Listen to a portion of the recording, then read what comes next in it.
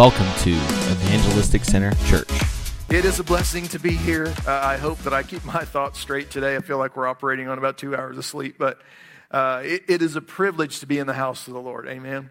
And I've thought a lot about in the last several weeks. I've been just mulling over. Seems like stuff I listen to on podcasts or I study.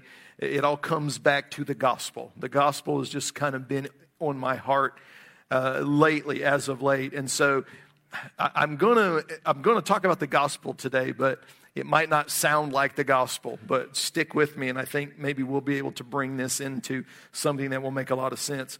So I want to begin today with a question, and I don't want you to answer out loud, but just think about it for a second. What do you think of when you hear the word scandal? Or maybe if you were even to say the word scandalous, what kind of things come to your mind when we think about a scandal? And maybe you think about a politician being caught doing something that he shouldn't have done, maybe something illegal or inappropriate. That certainly is a scandal. Maybe you have in mind a person that was caught in an extramarital affair. We would certainly consider that to be a scandal. I knew a person several years ago that lived not far from Rusty and I that was caught embezzling money from the bank they worked at. And certainly I would believe that would be a scandal. When you think those are scandals, I would call those scandals. And I think those are all scandals. And I think we can consider them scandalous. And I would define a scandal kind of like this. It's just an action that most people would consider morally or legally wrong. And that it causes public outrage. So when somebody does something they shouldn't and it gets the public all fired up, I think that's a scandal, right?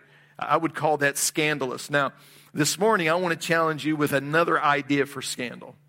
I want to challenge you with another way to think about something that is scandalous. So if somebody was caught red-handed in an especially heinous sin, you know, they were caught and it was a big deal. Maybe you can even think like in Scripture, the woman that was caught in adultery and the leaders were going to stone her to death. Y'all remember that story, right? And we would consider that a scandal. But what about this? What if somebody that was caught in this sin, something that was really difficult, something that was bad, something the Bible clearly said that you should not do? Or let's even take it outside the church. How would you just feel in general about somebody being caught red-handed in something scandalous, but they were never punished? That nothing ever happened to them. And you don't have to look far in politics in America, in the media, to find something that somebody has done that would merit punishment, but yet somehow they get off, they get away with it, right? Let's just be honest. Does that annoy you? Yeah, because we like people to pay for their mistakes, right? That's human nature. We want to see people pay when they've done something wrong. And so I think not only could the act be scandalous, but in many ways we consider if somebody got away with something, we consider that scandalous too, right? And we'll often be upset with people that were charged with punishment who shirked their responsibility and let those folks get away scot-free, right? And that's scandalous also. We would consider that our government or our leadership, the police department, whoever it would be, if, let's say there were 100 eyewitnesses to a murder, 100 people saw somebody commit murder, and the person that these 100 people, let's say maybe it was 150 of us that are at church today, we saw the murder, we saw the person do it, you even had footage on your cell phone, they were arrested, they were tried, and then they were convicted by a jury of his peers. Imagine this. And then when you get to the sentencing phase before the judge, and the judge says, you know what, I think I'm feeling kind of generous today. I'm not going to give you any punishment at all. You're free to go. Would that be scandalous? I mean, let's be honest. Would that be scandalous? I mean, right? Are y'all awake today? I'm the one that should be sleepy. Are y'all awake today? That would be scandalous. And it would be scandalous because we would be outraged that somebody that could have done something so sinful, something so horrible, and got away with it, we would all be upset, and rightfully so. None of us would think it was a good idea to set a murderer free, right? We can at least agree on that. We would say that judge, now here's a scandal, that judge doesn't need to be in his job anymore because he really dropped the ball on this. Now, let me offer you this idea today. I would offer to you that we have all benefited in a way, that the world would call scandalous. We have received something that the world, and when I say the world, I merely mean people that haven't trusted their lives to the power of the saving power of the Holy Spirit and faith in Christ, we have benefited in a way that those people would say is scandalous. And here's why I would say it this way, because every one of us are guilty in the highest court in the land, but even though we are guilty in this high court, in the court that has say over every other court, even though we are guilty, something has happened that allowed you and I to escape punishment for everything that we've done wrong. Something has happened that allowed us to escape punishment for our sin. And I'm gonna say this about me, but I'm gonna be honest, I'm saying it about you too. I have lied. I have stolen. I have cheated. I have hated. I have been mean and angry and jealous and covetous. I've done all of those things. I have everything in the Bible that you can read that says you're not supposed to do that. I'm guilty of those. And if you're sitting there today and you're saying, well, I don't think I'm guilty of fill in the blank, don't ask Jesus if you are. Because you will find out that all of us are in the same boat. We are all liars and cheaters and haters. And you say, well, I don't hate anybody. You might not today, but you have hated someone in the past. Amen? You have told a lie somewhere. And maybe you say, well, I don't know. I can't remember telling a lie. I can promise you, you left something off your taxes. That was supposed to be funny. It really wasn't, was it? There ain't nothing funny about taxes. If you believe the Bible, and I do I have any Bible believers in here with me today? If you believe the Bible, and I do, then all of us are also murderers. You say, no, I've not killed anybody. Well, can I use Jesus' words on you for today? Can I take this right out of Scripture? 1 John 3:15 says this, everyone who hates his brother or sister is a murderer. I think even the media could get that right. Everybody who hates his brother or sister is a murderer, and you know that no murderer has eternal life residing in him. So if you've ever hated someone, if you're here and you've hated someone, then I got news. You're a murderer. And as I'm beginning this sermon this way, I can tell you that what I'm saying isn't received very well in society today. Nobody ever wants to be guilty of doing anything wrong. But the Bible is really clear, church, that we are all in this canoe together. We have all hated and stolen and lied and cheated, and we've hated somebody that made us guilty of murder. And so if you are here today and you have flesh and blood, then you and I alike have made a mess of our lives. We have all figured out how to completely mess up our lives, yet in eternity we will go without punishment. Into eternity. You and I will go unpunished into eternity because God sent you and I a lifeline. He was able to, God looked down from heaven and he saw man that he loved, but we were obscured from him by sin that he hated. And God found himself with a conundrum. He found himself in a place with a problem because he saw you and I that he loved, but we were separated by sin that he hates. And so God made a way for you and I to be reconciled to God. And when Christ came, when that reconciliation came, then you and I are the recipient of what today I'm going to call scandalous grace, because it's a scandal that I could get away with all the junk that I've done wrong and walk into eternity a free man. I could walk into eternity free. And I can because Christ took my place. And because of him, I will not receive justice. And if you've accepted Christ, nor will you. I will not receive justice for my sin, but instead I will receive mercy. And I think people would just in general call that a scandal.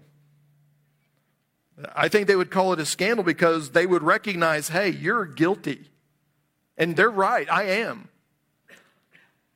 I've received this grace, and it's a scandal. Now, I want to be clear because I don't want anybody to think that I'm actually saying that His grace is scandalous, because God's great. God doesn't have jealousy or fear or sin, that we can't speak negative of God, because in Him there's light and no darkness at all. His grace isn't scandalous, but His grace is so perfect and so complete that you and I will never have to pay for our mistakes, and for the world, they would consider that scandalous. Right? So the grace that you and I are walking in today, if the world fully understood it, they would say, that's not fair. And the beauty today is, what I want you to leave with today, I want you to leave with this attitude, with this heart. You're right, this isn't fair. But praise the Lord that I've received that anyway. Amen? Anytime anybody ever tells me, Noah, you talk about grace too much, I want to make sure that this is clear on the table. It is impossible for me to talk about grace too much. It's impossible. And I'm going to show you why. We're going to continue, and I'm going to show you why that I think that we can never talk too much about grace. Now, in terms of our sin and the scandal that we've received grace, I want you to know that if you know Jesus, that you have escaped punishment for your sin. But I don't want you to misunderstand what I'm getting ready to say. You have escaped punishment for your sin, but your sin does require punishment. Somebody has to pay. And see, if you'll notice what Christ said, and I think this verse is used out of context a lot, but you notice that when they were talking to Christ about the law, He said, I didn't come to abolish the law. And He couldn't abolish the law because then God would not be acting justly. He would not be adhering to His word. He would not be walking in accordance with how He set the world up.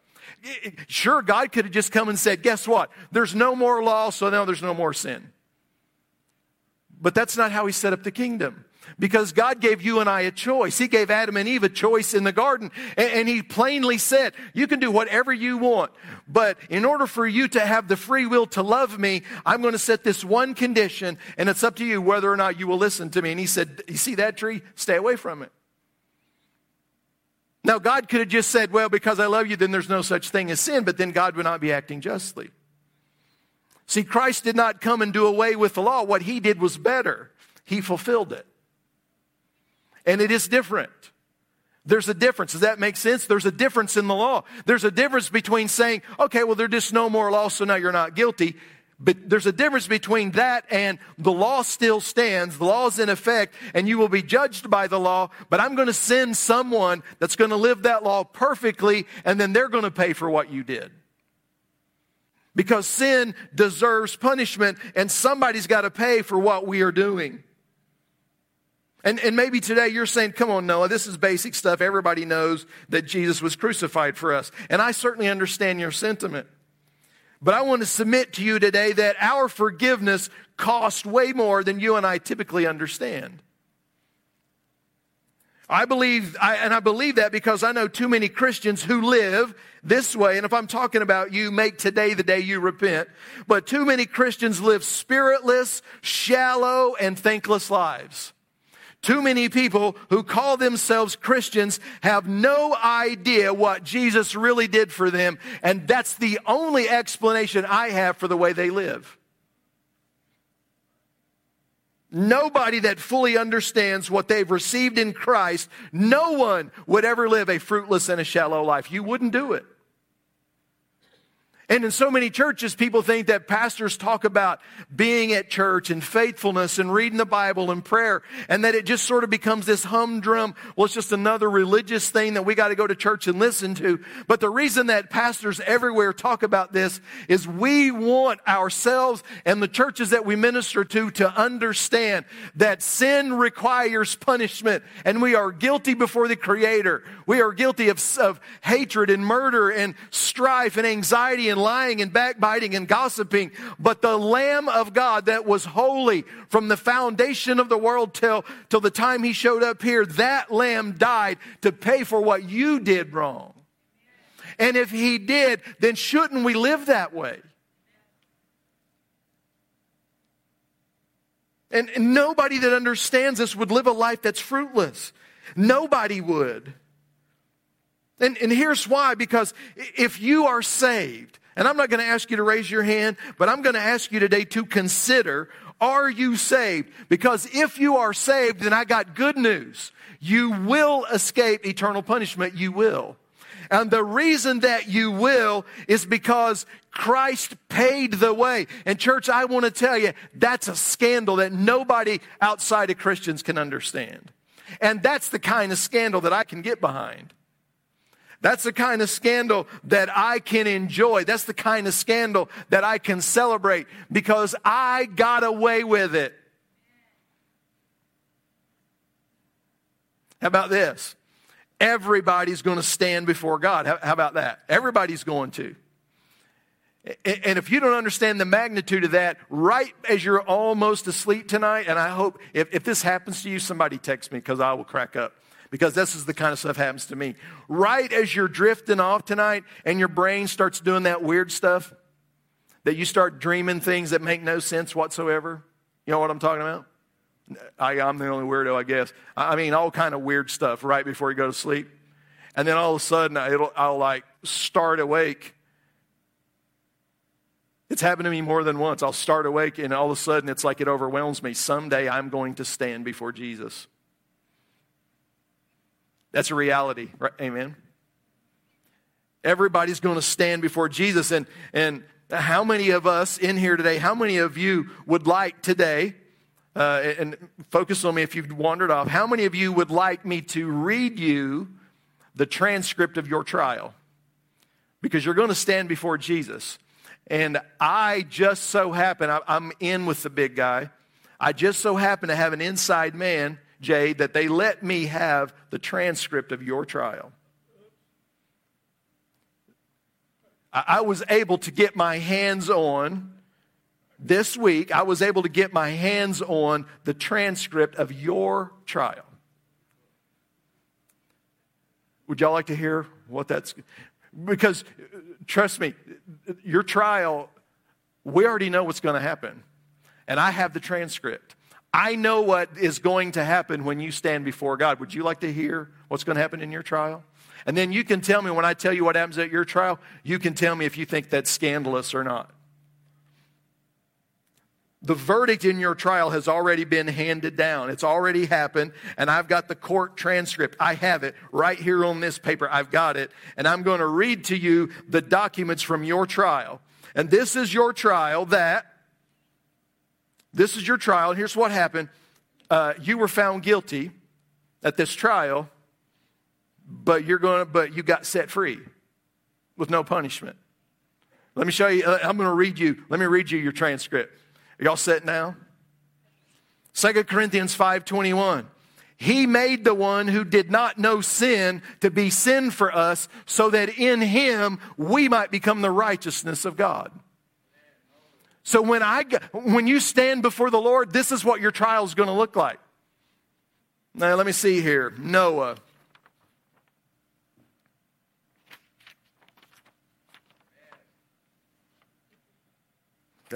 I don't think that's the right. You know what? I can't find anything in the record. You are righteous. And you're righteous because of what my son did for you. I made the one who knew no sin. This would be God's words. I made the one, my son, I made the one who knew no sin to be sin for you.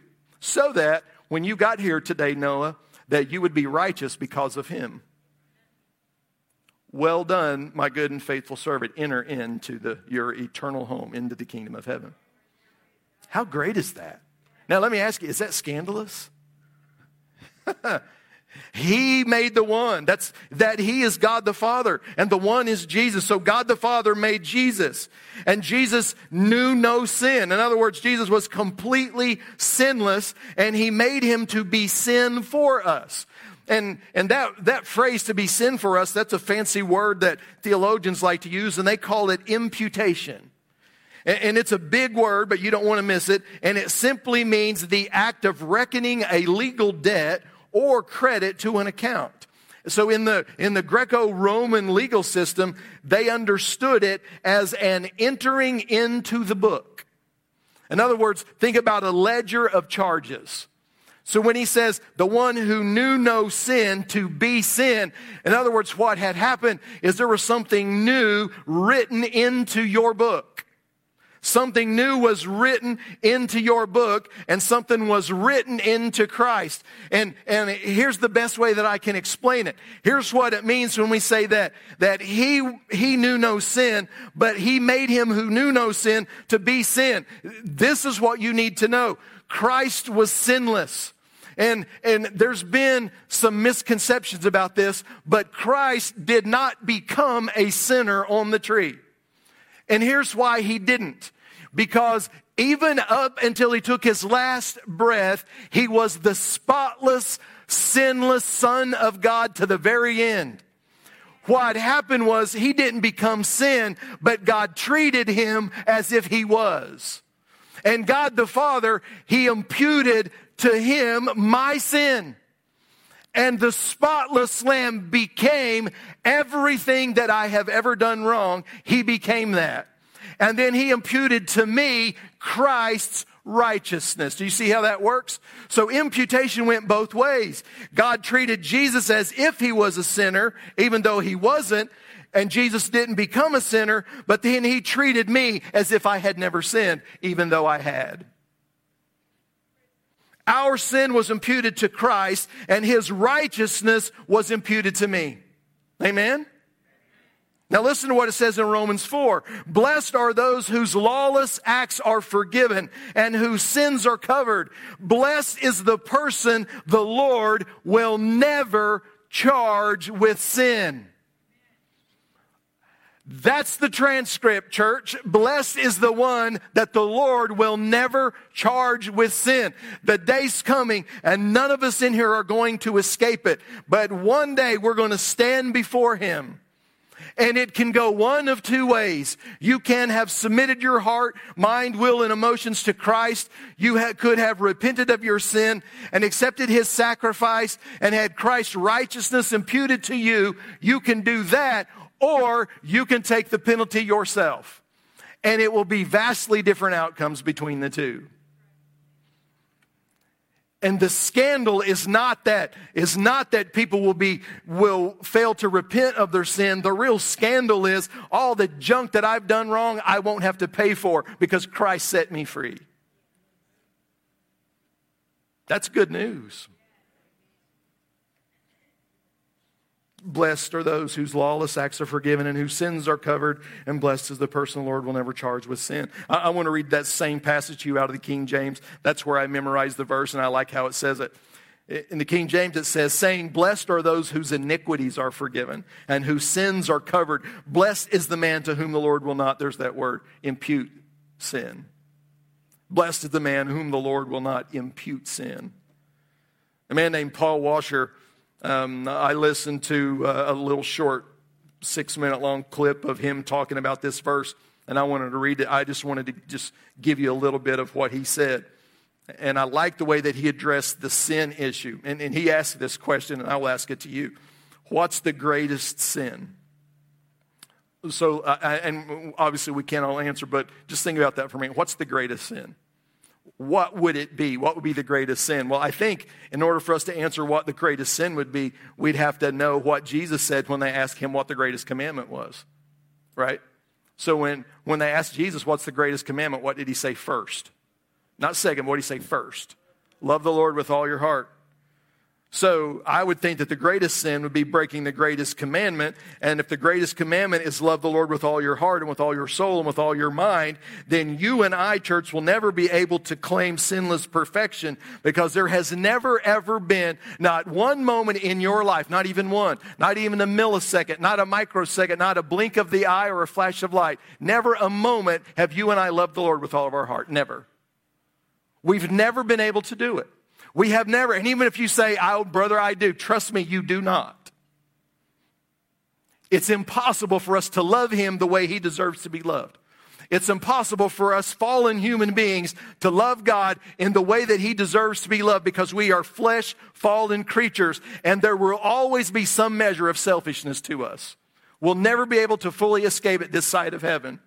And yet, there was never a moment or a millisecond, a blink of the eye or a glint of light. There was never, even in a breath, a time that Jesus didn't love the Lord with all of his heart. Is that true? There's never been a time that we could, and there was never a time that Christ didn't. And in church, this is far more than just keeping commandments. This is beyond anything that you and I can fathom, because we've never been able for a second, never for a second, to love him with all that we are. Yet Jesus did it every day, every moment of his life, and that is spectacular. Now imagine that this eternal Son of God, imagine that he comes into our world, and for you that wouldn't be a big deal. But for Jesus to leave heaven and to come here to live among us is nearly impossible for us to understand.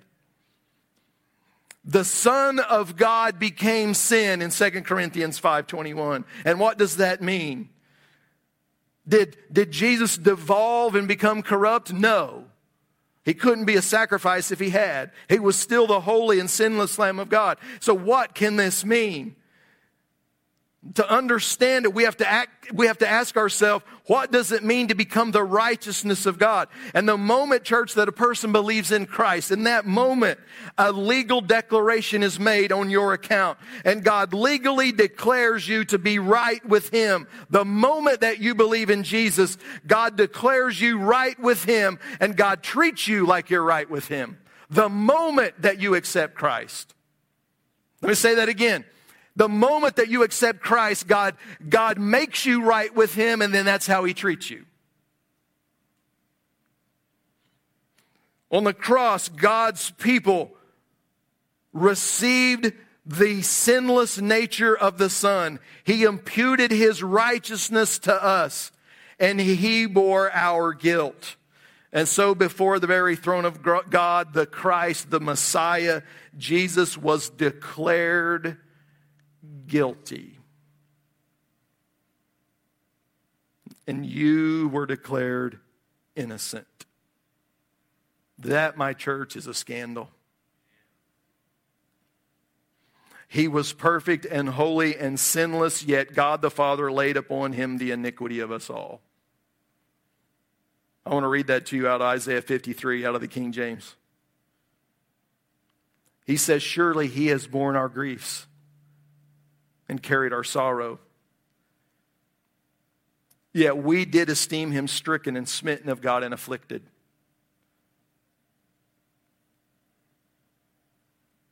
But he was wounded for our transgressions.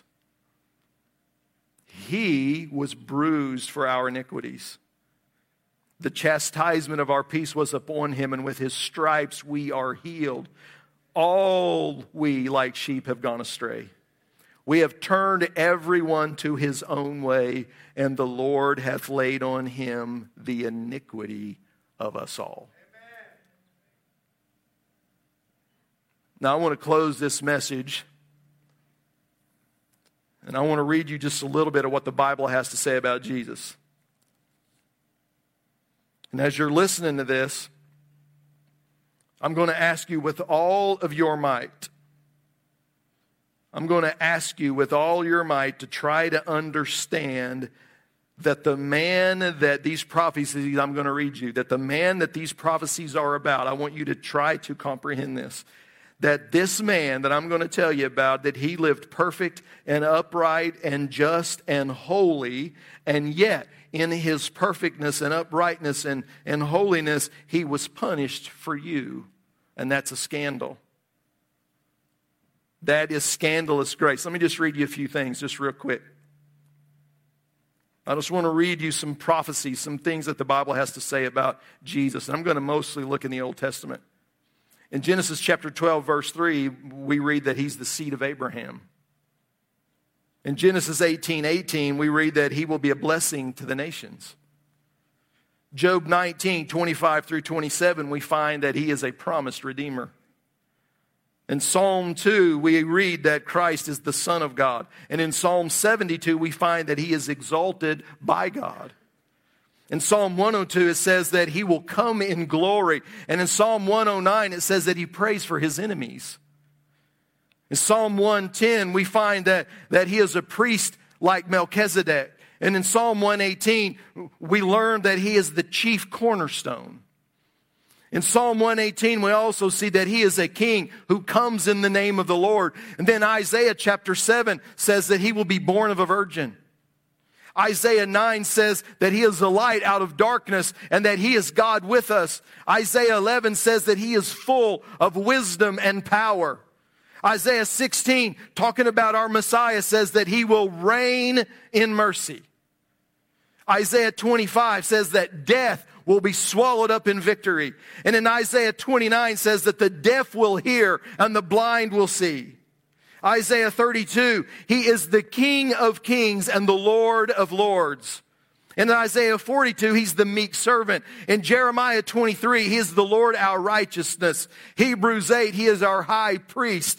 And in Revelations 5, it says that he is the Lamb on the throne. And in Luke chapter 1 says that he has a kingdom that is without end. And that person that all of those things was written about lived a completely sinless life and laid his life down willingly to take the blame and the punishment for you, for everything that you have ever done wrong. For you. John chapter 4 verse 29 says, could this be the Messiah? What do y'all think? Could this be the Messiah? I want to close with this. I think the gospel is offensive. And you're probably immediately thinking about the world when I say that the gospel is offensive, and rightfully so, because the world doesn't like the gospel. The gospel is offensive, but I want to submit to you that I think the gospel is offensive even to people who claim to be a Christian. It's offensive because people wrestle with and they don't like to accept that we are bad people. Nobody likes it when I say stuff like you're a liar and a cheater and a thief and a murderer. We don't want to hear that. And maybe I offend you today by saying that. Maybe you're offended at me for saying that you're a liar and a thief and a cheater and a robber. Maybe you don't like that. But see, the gospel is that you are powerless to save yourself. There is so much wrong with humanity, we cannot save ourselves. And the gospel is not that you can save yourself a little bit. The gospel is not that, well, yeah, I know you're saying that, Noah, but what about? No, the gospel is this. You can't save yourself, but he can. That's the gospel. And when we all finally grasp that everything that I am before God, everything, not 99%, not 99.9, not 99 point and 1,009%, 100%, church, I stand before the Lord righteous and made whole. And in the court of God's people, in the court of judgment, I'm going to be found not guilty, not because of anything I have ever done, but because I received scandalous grace, grace that went far beyond all of my shortcomings and all of my failures. And God said, Noah, I will do it for you. That's why. It's offensive because we don't want to own sin. We don't want to confess how sinful our hearts are. We don't like that. We like people to think that, well, really deep down, I'm a good person. No, you're not. I know that's contrary, and I'm gonna be really bold. I was trying to preach short. I'm gonna be really bold. Churches where people hear you're not good, God is, those churches are not full of 20,000 people. People like to flock to churches where they say, you can have your best life now, and look at all what you can have now, and oh, God's going to answer all of these prayers, and if you'll just confess this, you'll have this car and that house, and oh, everything's going to be good. People don't want to hear that we are hopelessly incapable of surrendering to God's standard, and we're only able to do it because when I cried out to a holy God, His Holy Spirit filled me and it caused me to become somebody new. And I walk this out by the power of Him and not anything I can do. It's offensive. Jeremiah 17:9 says this, the heart is deceitful above all things and desperately wicked, and who can know it? Next time somebody tells you that they think people are generally good and have good hearts, read them Jeremiah 17:9. The heart is deceitful and wicked, and who can know it? And to be told that you're hopelessly wicked, it offends people. Because we like to be good, and we like to be nice, and we like to be holy, and we like to think we don't really sin. I mean, they sin. Those people sin. I don't. I make mistakes. Yeah, I'm out there looking at you, and I'm seeing some of y'all, and I'm like, those folks, I know what you did. Now, that was a sin, but I don't do that. I just make mistakes. Hey, guess what? I'm a sinner. But that's not the end of my story. There's an old gospel song. Most of y'all would hate it. I like old quartet music. And they sing this song, I'm a sinner saved by grace. And people don't like that. I've heard people say, I'm not a sinner. I got news for you. You know who we are? We are redeemed and we are transformed. We are the righteousness of God in Christ. All of that is true. But I am who I am because of scandalous grace.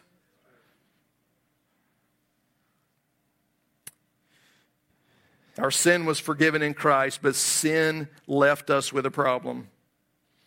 Our sin was forgiven, and our sin was addressed, but what about righteousness? I got a little ahead of my notes there, but what about righteousness? See, Jesus didn't just take our sin, He also deposited His righteousness in us. Harvey, I've been made righteous because He deposited that in me.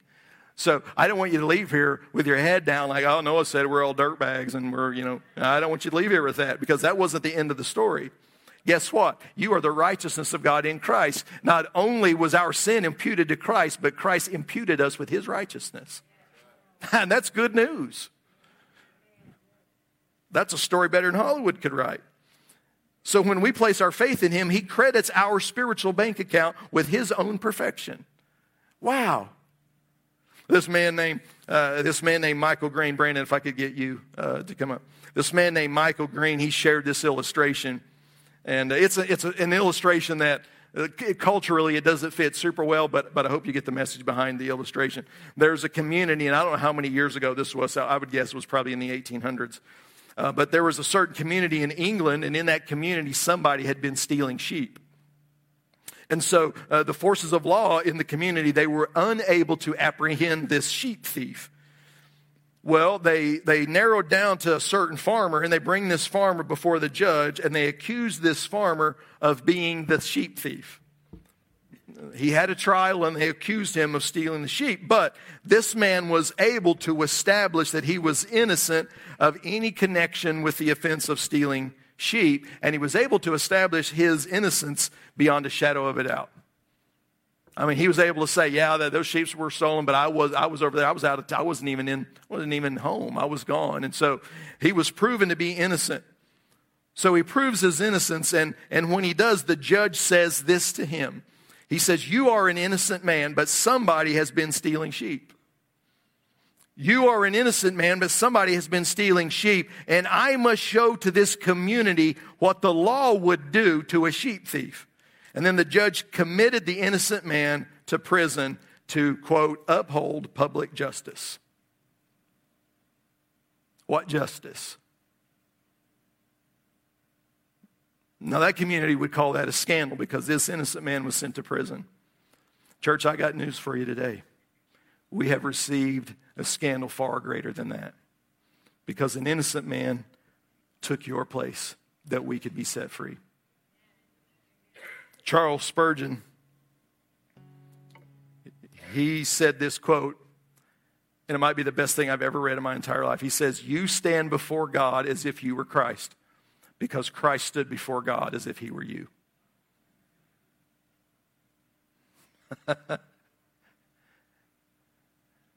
I stand before God as if I was Christ, because Christ stood before God as if He was me.